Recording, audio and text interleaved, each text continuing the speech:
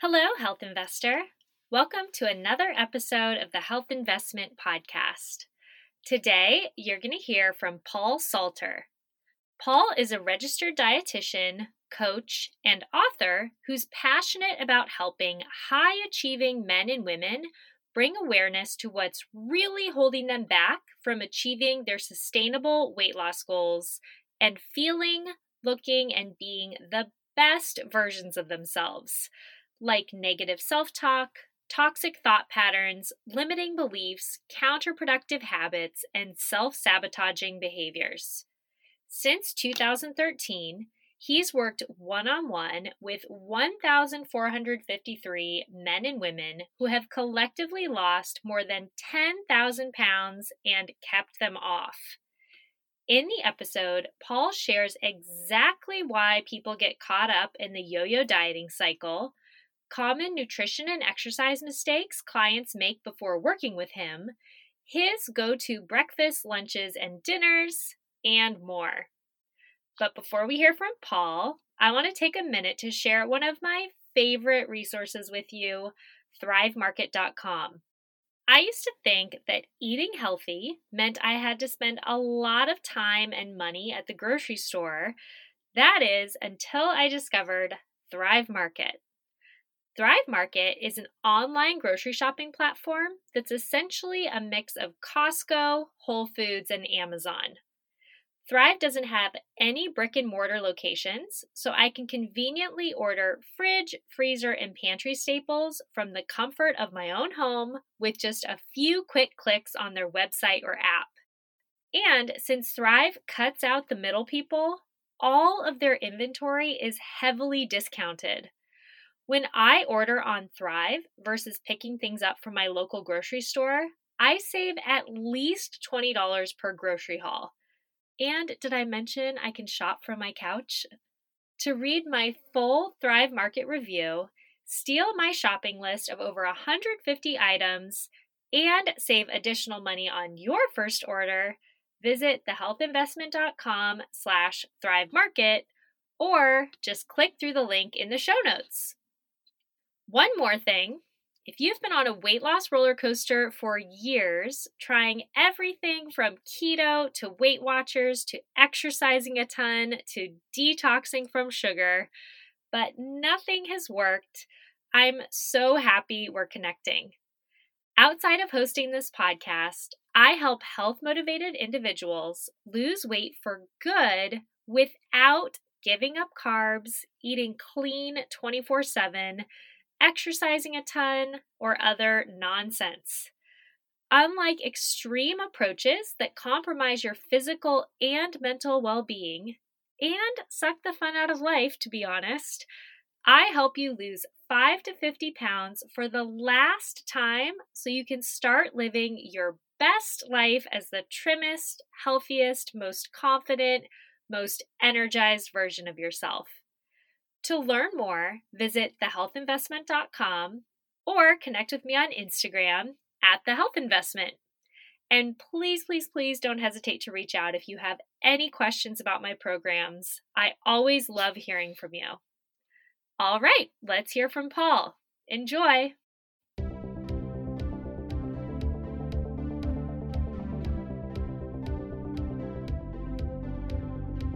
I'm Brooke Simonson, certified nutrition coach and your host of the Health Investment Podcast. If you're ready to look and feel your best without any confusion, frustration, or stress, you're in the right place.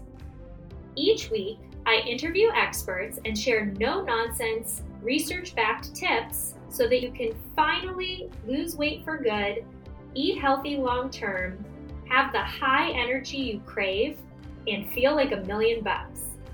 I'm so happy you're here with me today. Don't forget to hit subscribe so that you never miss an episode.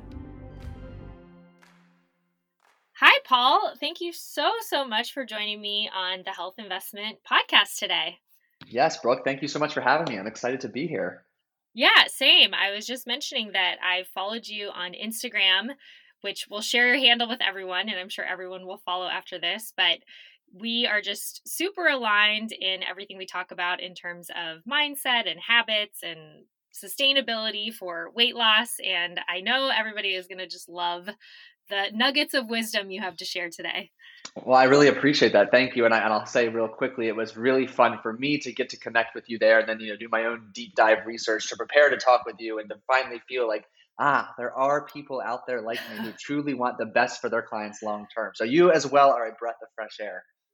Yeah, I mean, I think, when you're in our space, you just follow a lot of accounts to kind of see what's going on out there. And it Hmm. is just so disappointing to see so many of the fads and trends and buzzwords that, I mean, people fall victim to these things all the time. And I hope to be a space like yourself where we can provide kind of more sanity and, I don't know, a reprieve from the noise, if you will. Well said. I agree. Yeah. Well, so what led you to become a registered dietitian in the first place, and then specifically to help people with weight loss? Oh, it's a unique journey. So buckle up to say the least. I will say it begins as a 16-year-old multi-sport athlete. Think football, lacrosse, tennis, golf, all the above. Except there was one problem. I stood a mere 5'2", 110 pounds. Again, at the age of 16. So you can imagine I was struggling to keep up with my peers who were bigger, stronger, faster, taller than me. And this led me to become very resourceful. And my first outlet was weightlifting. I begged my parents when I was younger to help get gym equipment into my basement so I could work out in my spare time, which, as a 16-year-old kid is all the time. And for whatever reason, I still to this day can't quite remember or pinpoint how. And I like to just give my mom all the credit. At around the age of 16, I began to realize that the food I put into my body had a drastic impact on how I felt. Specifically for me, navigating the two-a-day football practices in the 95-degree weather, 100% humidity in Maryland, I was the one able to win the sprints in the second workout of the day over everybody else, bigger, stronger, faster, because rather than going to McDonald's or Domino's or Papa John's after the first practice, I was going home to eat, or maybe I was going to Subway. So I started to have these dot connecting moments. And as I can proudly claim today, 6 feet, so eventually I caught up to everybody else. I took this passion of weightlifting, this mindfulness of what I was putting into my body to college with me.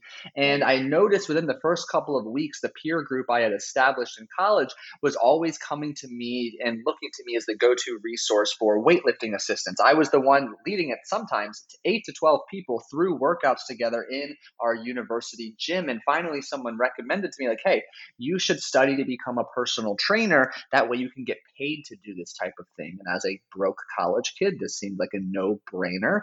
And I did that. And it was the single chapter in the NSCA textbook. I believe it was like chapter 13 even. It was called Sports Nutrition. And for the first time in my life, it opened my eyes to the fact that there was a field or a discipline where athletes in particular were being extra intentional with what they were putting into their bodies when there was a significant why behind it. And I actually declared my major the very next week after reading this chapter because I was just so infatuated that I could find a way to get paid to help people make good food choices. And for me, doing research with, I guess you call them your counselors at the time, your academic advisors, I learned the difference between multiple nutrition tracks I could take. And there was one in particular, which was the dietetics major, that was it seemed to me at the time, my understanding was that it was going to give me more credibility. It was going to carry more weight because of the rigors required to actually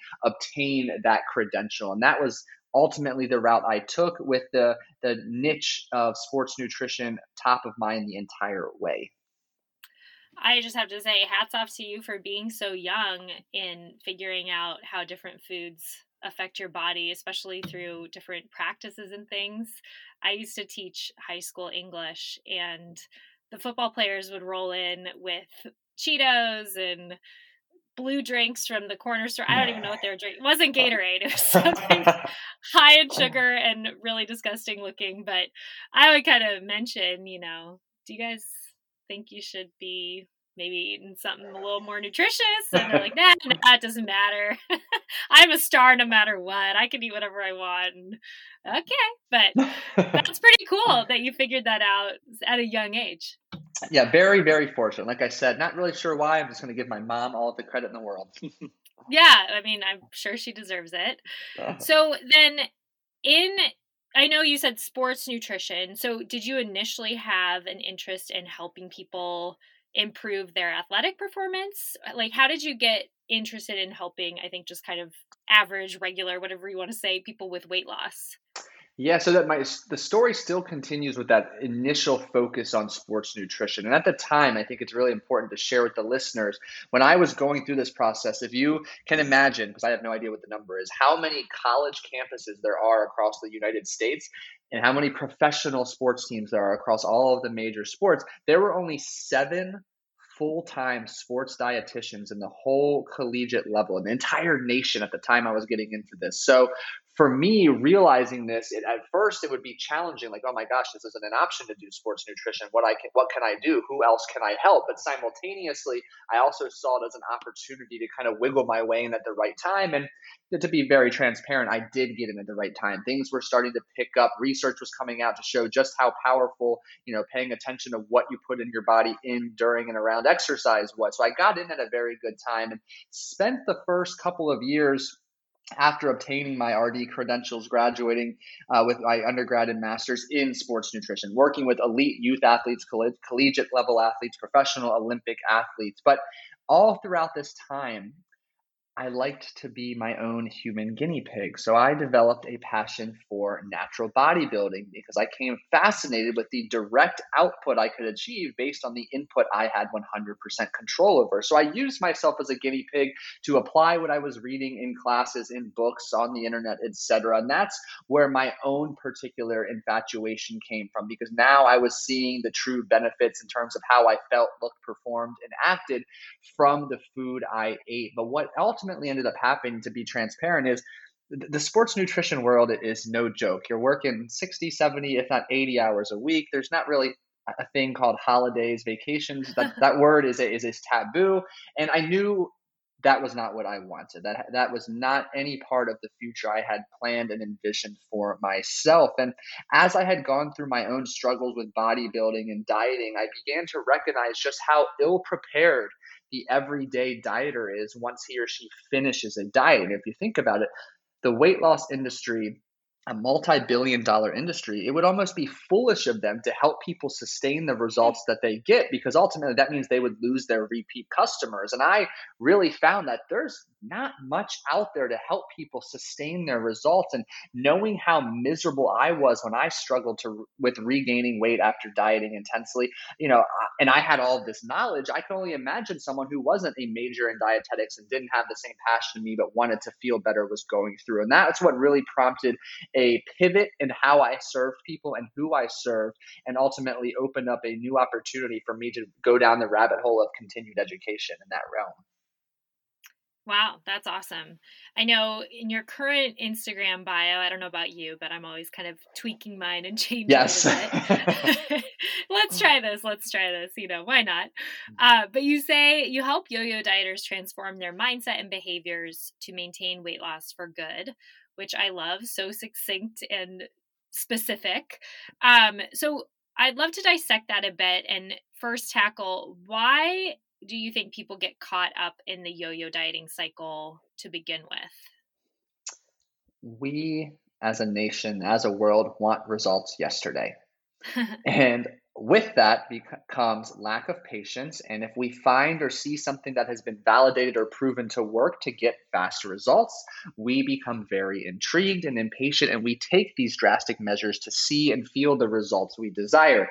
And unfortunately, what happens is that we take a path that is not sustainable. So although we achieve this short-term win, because as human beings, we are quite resilient, we can muscle through short-term challenges that we remain committed to, even without doing the deep-rooted work in developing, a clear why, a clear long-term plan.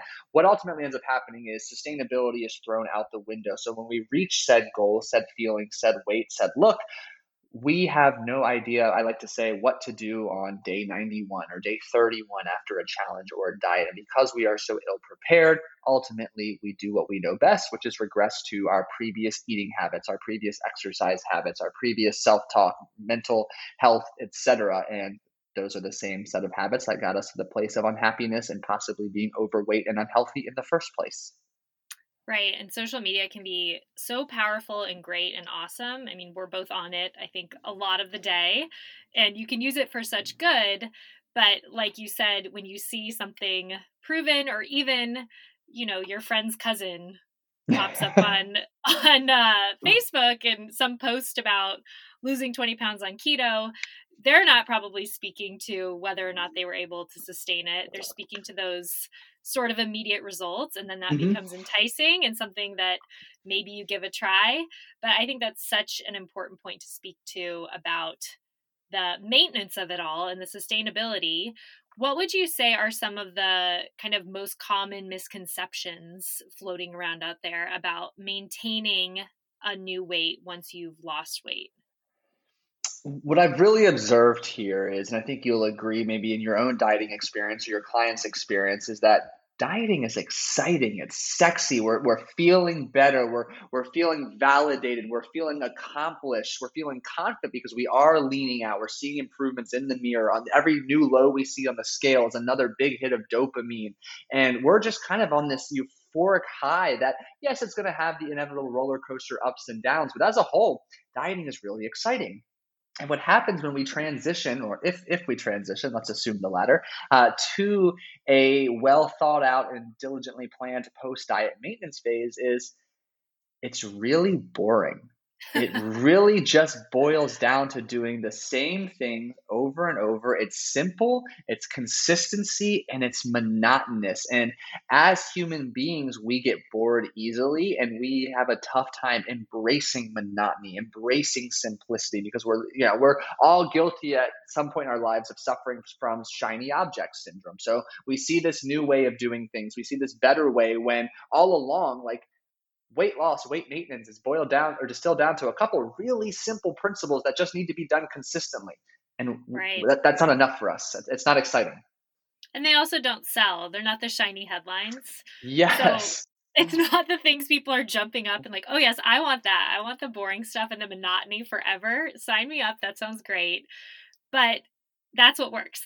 So sadly, the news headlines and the crazy new fad diets and supplements, those don't actually work if work means keeping the weight off long term, which I think we both agree it does. It's like, who cares if you can lose 10 pounds if you're going to gain it right back?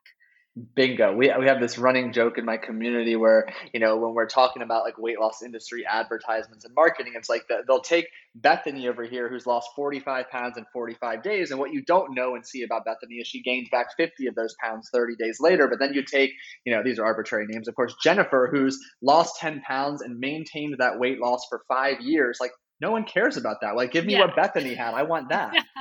Yeah, so true. So I'm sure that is then why you find it so important to work on mindset in addition to just behavior change. What are some of the most critical mindset shifts your clients need to make in order to sustain the weight loss long term? That's a fantastic question. There are three that really come to mind, and make sure I go through all three and don't get us lost on a tangent. But the first one is really redefining your relationship with food from the standpoint of no longer viewing food as good or bad. Because when we do that, we put certain foods in a box. And if we are constantly visiting the box of foods that are quote unquote guilty or bad, etc., they lead to feelings of guilt, which manifest in many self-sabotaging behaviors, thoughts, etc., which creates a vicious cycle, if you will, that clearly takes us further from our goal. And the second thing I have observed is really reframing expectations. And what I mean by that is in almost any journey to accomplish a goal, no matter how prepared you are, no matter how badly you want it, 9 times out of 10, it's going to take you longer than you anticipated. And 9 times out of 10, it's going to be harder than you expected. And if we can reframe our mindset to focus on the process and the journey, we can instantly boost our levels of happiness, fulfillment, confidence, achievement, joy, and knowledge, which is going to serve as positive motivation and reinforcement to keep going. Because inevitably, when we do hit said end destination, if we're doing it right, we're just going to set a new end destination. Mm. And then the very last one, again, there's just these simple switches that if you're prompting yourself with these questions, you spend the 2 to 5 minutes to think about it, they can be quite powerful. And the last one is understanding that the definition of the word diet that the weight loss industry spews left and right is not the only definition of the word diet. And what I mean by that is we all know diet as intentionally eating to lose weight. Whereas the other definition that is undervalued and underutilized is simply a habitual way of eating. You don't automatically assume someone who follows a plant-based diet is trying to lose weight. It just means he or she habitually eats plant-based food. So this habitual way of eating should be designed in such a way that it is, in line with helping you feel, look, and be your best. So if you can reframe how you view the word diet and adapt to that latter definition, this is going to empower you to think long term, to focus on those foods that truly make you feel your best, which is what we're ultimately after the whole entire time. It's not a scale number, it's not a clothing size number, it's a feeling. Mm. Yeah, that's critical, I think, connecting to that feeling piece. And then the second one, as you said, and kind of what we were talking about earlier, is it taking longer than expected. I think if you go into it with the mindset that it's literally going to be for life, it's not going to be Mhm. 30 days or 90 days, the things you're doing, you have to be able to do for life. Maybe not all of them, maybe not to the extent you're doing them, but these boring, monotonous habits, back to those. The things you do to lose weight essentially are the things you do to maintain your weight. And that never Exactly. ends. It never ends. Yeah, I like to joke because you're so spot on, Brooke. I like to joke that the only change that happens when you transition from a diet to a post-diet maintenance phase is simply the amount of food on your plate. Your meal prep, your self-care, your exercise, all that needs to remain in place. Right. Yeah. 100%. I have likened it before to a marriage. Like, you never expect that you just work at it and you hit a point where your marriage is perfect and it's going to be fine forever and you don't have to work at it anymore.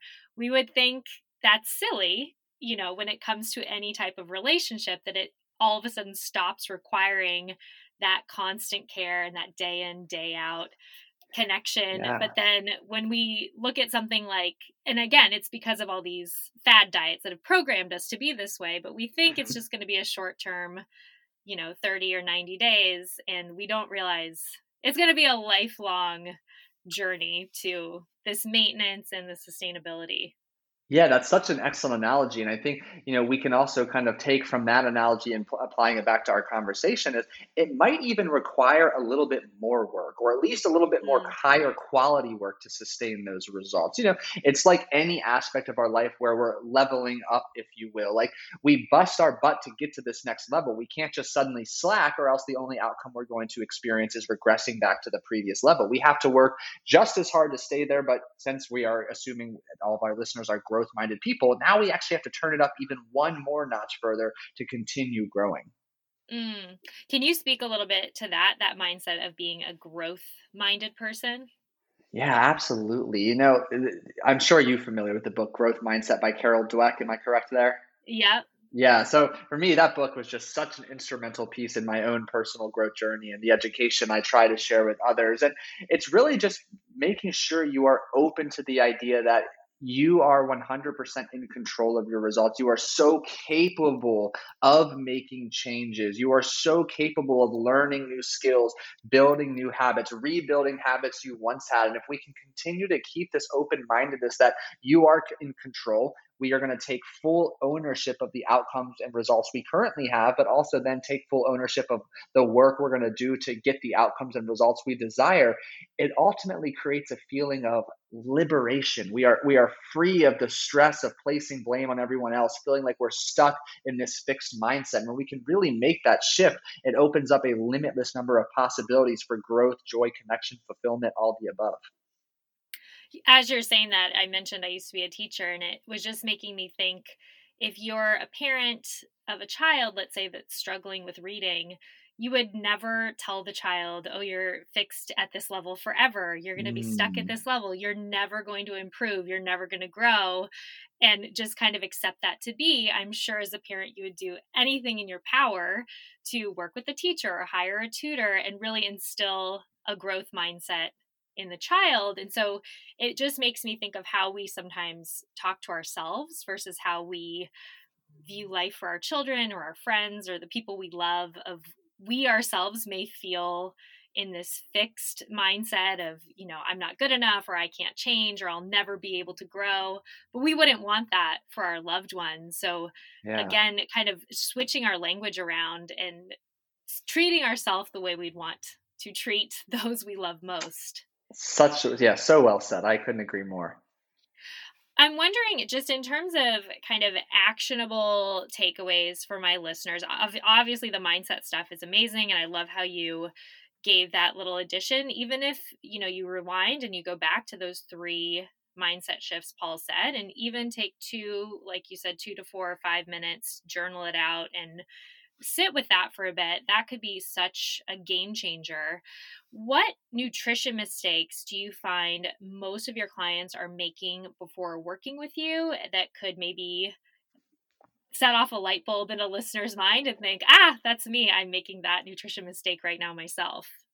Yeah, so there's two that come to mind, and I'll elaborate on both, but I wanted to share them up front first. And the first one is we are guilty at some point in our journey, all of us, of not trusting our own nutrition knowledge. And I'll speak more to that in a minute. And number two kind of boils down to, or circles back to rather, how we kicked off this episode with we are just impatient as a species. Therefore, we want our diet or weight loss results yesterday. And this leads to us making irrational, short sighted behaviors to hit that goal, which ultimately leads to us regressing, if not gaining a little bit more weight back.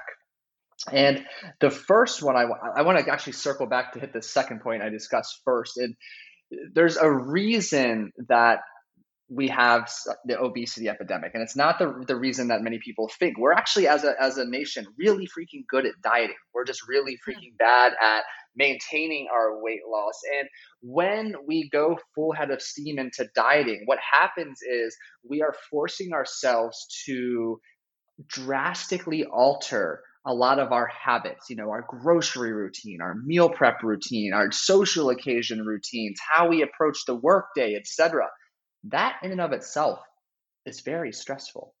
Hmm. But then we add a diet on our plate, which you and I both know very well is a physiological, psychological, and emotional stressor. So when we go gung ho into a diet like this, we have just added, arbitrary number here, 6 stressors on our plate, which is not a recipe for success. So what I always do with, I shouldn't say always, but 99.8% of the time, a client comes to me wanting to lose weight, as we begin the first anywhere from 4 to 12 weeks in what I call a pre-diet maintenance phase. And it's at this time we work on building a foundation of healthy eating habits that truly is meant to be of service to this person for the rest of their lives. And the way we go about building this is ensuring that from day one, we are able to check 3 boxes.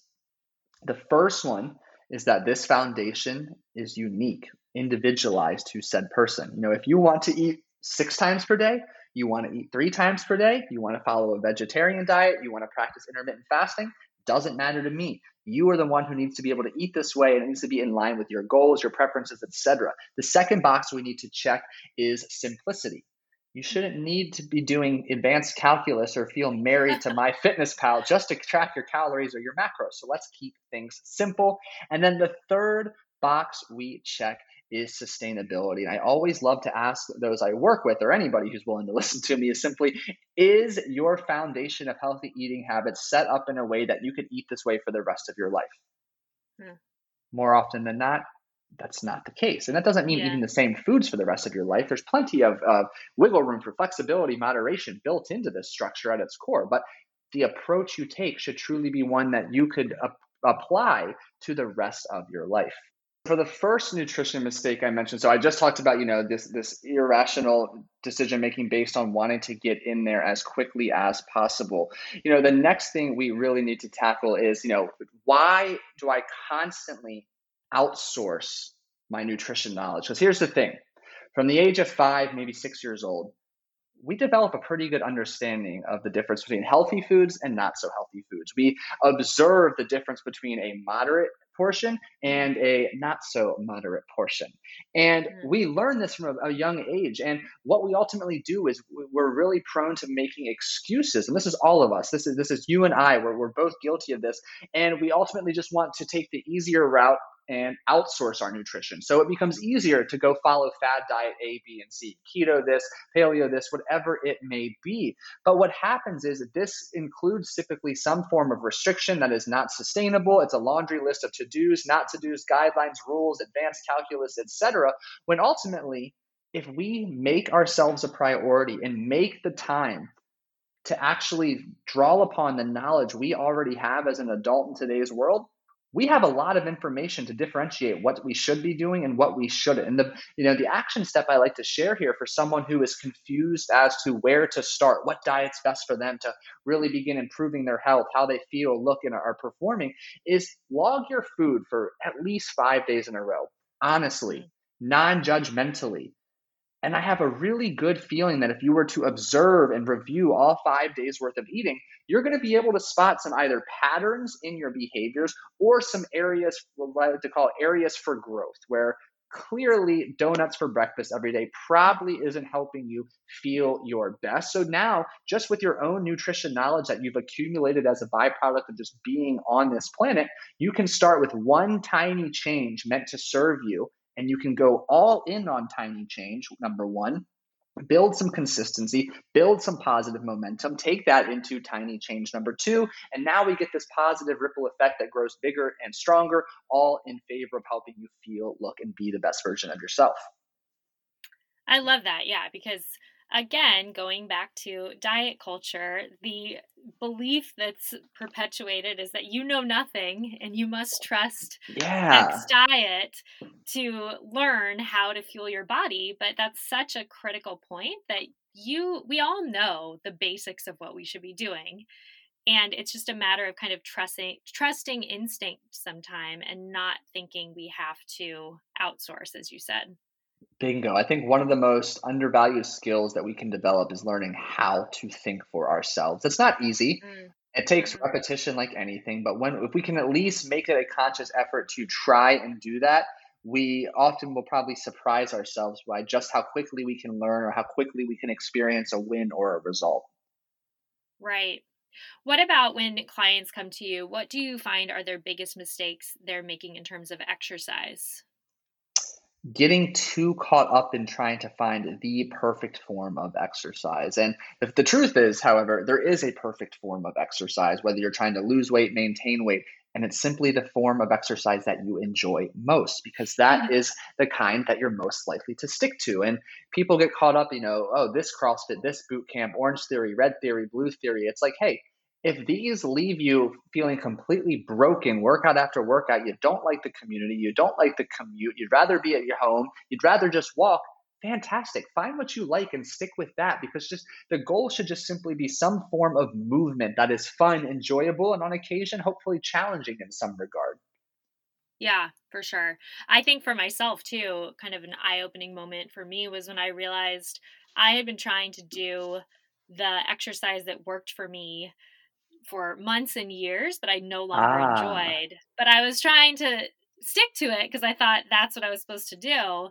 And then realizing, there's different stages of life, different phases. And yeah.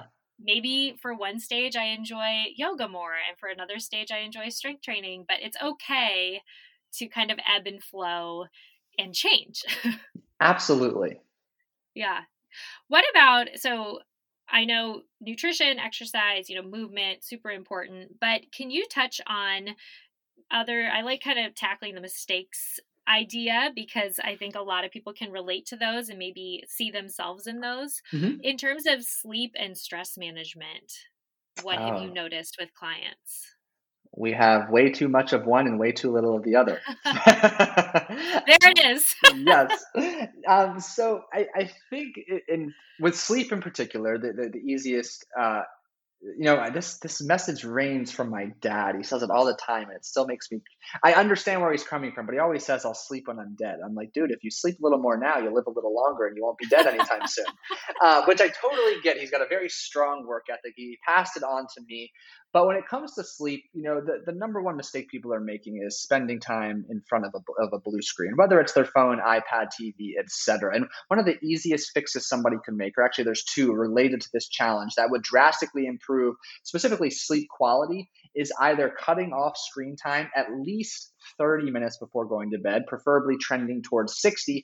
Or if you're not ready for that habit, you can really upgrade your style and purchase blue light blocking glasses that will help deflect the blue light that those screens are emitting, which will again help your brain kind of wind down so you are not running around with squirrel brain, as you try to lay down and go to sleep at night. Mm-hmm. And from the stress management point of view, a lot of what really happens is I think sometimes stress management, when we're talking about that with people, and I know this is kind of how I took it for the longest time, is it seems daunting, it seems Mm-hmm. overwhelming, it seems like there's no time for it, but it's also misunderstood. What is a stress management tool or technique for me might be actually stressful for you. Vice versa, applying here as well. If someone kept telling me 5 years ago, oh, go do yoga, go meditate, I would have looked at them like they had five heads. I don't want to do any of that. That's stressful. It's a new skill. But if you told me to go walk outside or to, go read a book, I would be all over that. So I think the biggest takeaway someone could have from this is simply recognizing that a stress management technique can be super, super simple. It should be very unique to that person. And ultimately, the goal is to just bring a smile or a bout of laughter or an opportunity to take a true, really deep breath to get away from, the ebb and flow and craziness of life. Mm-hmm. Yeah, I love that. Another thing, I don't think I've ever talked about it on here because I didn't know it myself for a while. I'm not the most technologically savvy person. But when you were mentioning sleep, if listeners are thinking, blue light blocking glasses, yes, something to look into, but maybe they haven't arrived from Amazon yet, something you can do even just now is look at your computers, your phone, your TV, even. And often there's the option now to turn off blue light all Ah, the time yes. or just for even a few hours. So I've opted on my phone just to have it turned off all the time because I've just really adjusted to it. Mhm. And people will pick up my phone and they'll go, "Why is it so brown? It looks so weird." But to me, it looks normal because I'm just so used to it. And then if I look at somebody else's phone, it's like, "Whoa, that is so bright." And I actually can kind of see the blue tones. But even my husband has done it to our TVs. Mm. So there's settings. So even, maybe that and blue light blocking glasses, I don't know if that would give you kind of a double whammy, but I like, meeting people where they're at. And like you're saying, if you're not ready for the 30 minutes or an hour of no screens before bed, just these tiny little tweaks that you Yeah. can make such a big difference. Even if it's a little bit better sleep or an hour extra of sleep, that adds up over time. Absolutely. That's a great point. I know one tool I actually use, you just made me think of, Brooke, is on my like web browser or my computer in general, I download, it's called F.lux, Lux, and it basically picks up your time zone and it'll at a certain time, it'll start adjusting the intensity and brightness of your screen so that the blue light being emitted is slowly dissipating throughout the day. Mm. And by late in the evening, it's completely gone. Your screen looks yellow orangish, and you're able to work on the computer late if that's something you do without the detrimental effects. Oh, I love that. That's awesome. I'll put a link to that in the show notes and check it out myself. Perfect. I love asking this question of people who have, delved into nutrition research or any research. Is there anything you've changed your mind about over the years? Let's say from when you first started out your dietetic journey to now? It's funny you asked that. It's a great question. I remember I just was writing a social media post on this where I found the old Microsoft Excel version of the first ever diet I created for a bodybuilding competition preparation. Gosh, this must have been 9 years ago. And it was just really funny to see insane amount of protein I was eating for someone who was about 170 pounds at the time. I was well over 250 grams. I was eating a puny amount of carbs and fat, and that was kind of all I knew at the time. Mm, So funny to see how I have changed and grown and become more educated since then. But my own personal mistake was related to the involvement and necessity of carbohydrates before a workout.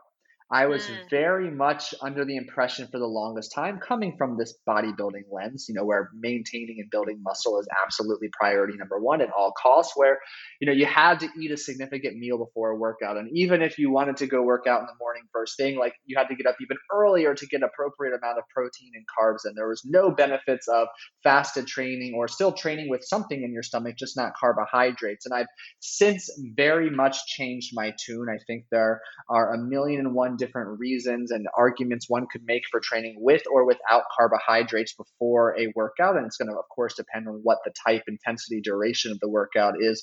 But I really began to open my mind to learning a lot more about other benefits of training low carb, for example, versus having a moderate or high carb meal. And for me, I do a lot of my own work now trying to improve energy and focus. It's not muscle anymore. It's not competing or training for anything at the moment. So if I can do things to really target fat loss, improve energy efficiency, and also throw in the occasional mental challenge, that's exciting to me, and those are reasons why I might consider altering my carbohydrate intake before a workout. interesting. Yeah.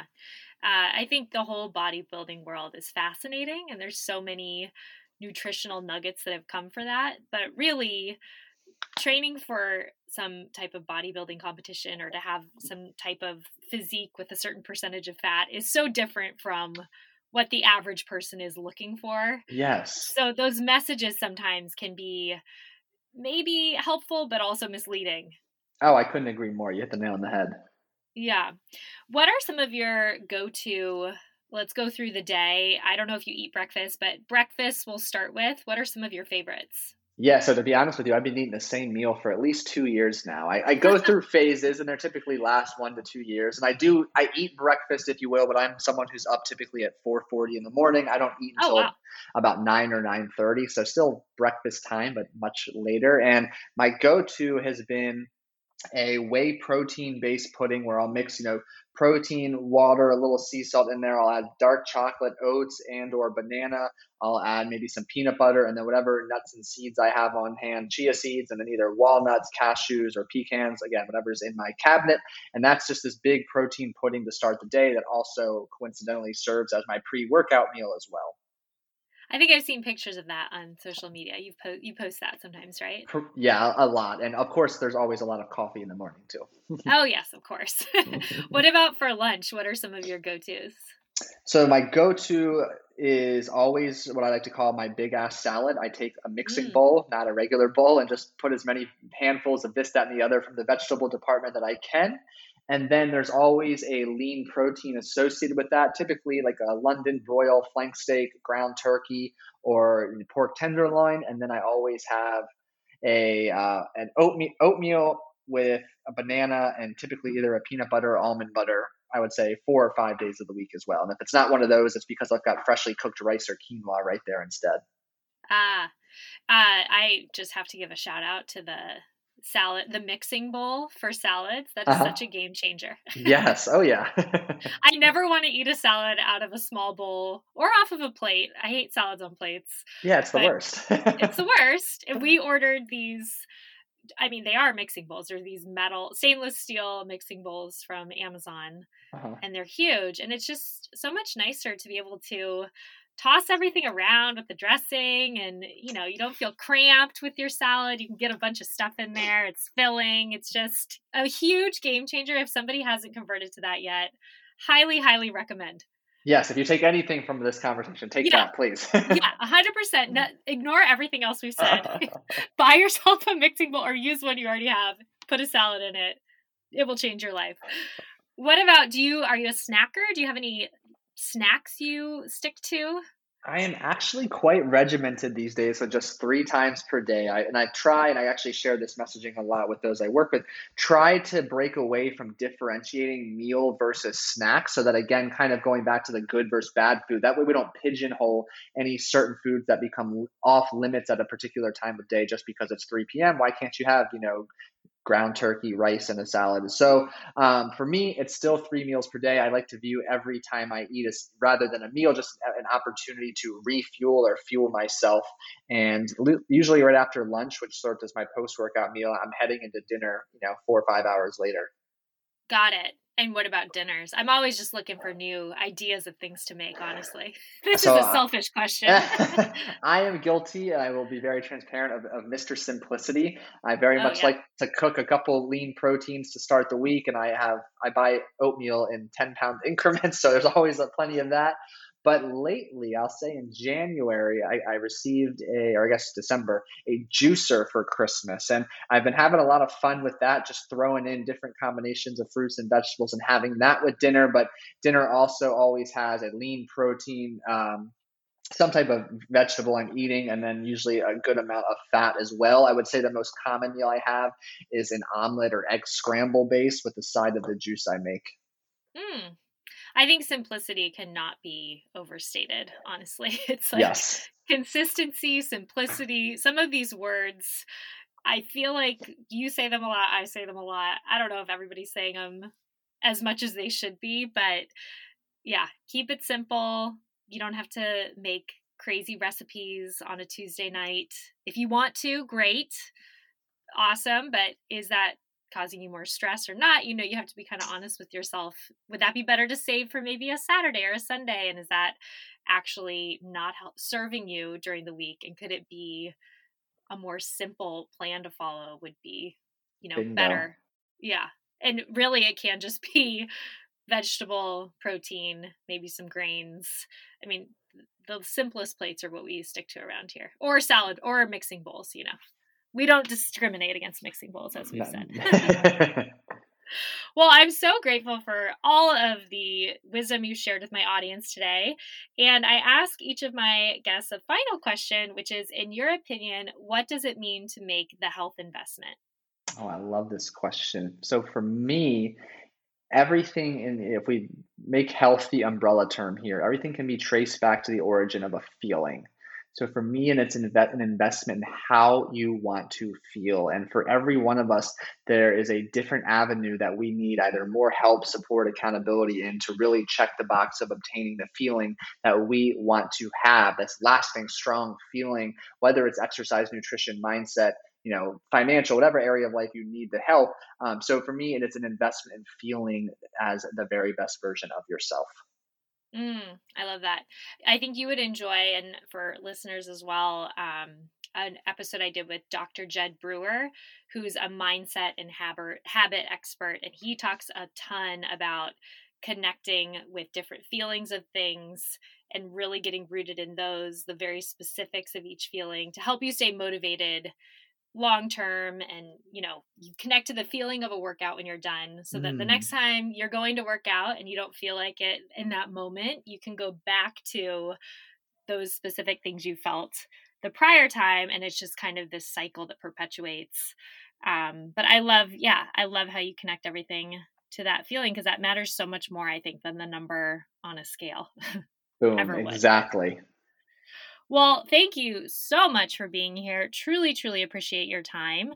I am going to link to a couple things you mentioned. It's the F Lux, right? The thing you downloaded. Yep, F.Lux. F.Lux, great. And then I would also love to link to where everybody can find you on social media and beyond. Absolutely. So the best place to connect with me is on Instagram, and my handle is at Paul Salter Coaching, and that's where I think everyone can really get to know me. I'm very active in my stories, and if my messaging resonates with you, then hey, let's have a conversation. Talk about anything and everything. But you'll get a first glance about who I truly am, and you'll get a lot of dog action from my dog Al as well. So it's a win-win. Awesome. I love that. I love the streamlined. Find me on Instagram. Let's connect there. Keep it simple, right? Exactly. Absolutely. Awesome. Well, thank you so, so much for being here, Paul. Really enjoyed our conversation and looking forward to staying connected with you. Yes, likewise, Brooke. Thank you so much for the opportunity. Well, that's all for today. Thanks again for joining me here on the Health Investment Podcast. I'm so grateful for each and every one of my listeners. On your way out, remember to hit subscribe so that you never miss an episode. See you next week. All content in this podcast was created for general informational purposes only by a non-physician. None of the content should serve as a substitute for professional medical advice, treatment, or diagnosis. Always consult a qualified health provider with any questions regarding a medical condition and before making changes to your diet, lifestyle, and/or exercise programs. Do not disregard any professional medical advice you have received or postpone seeking such advice because of something you heard on this podcast.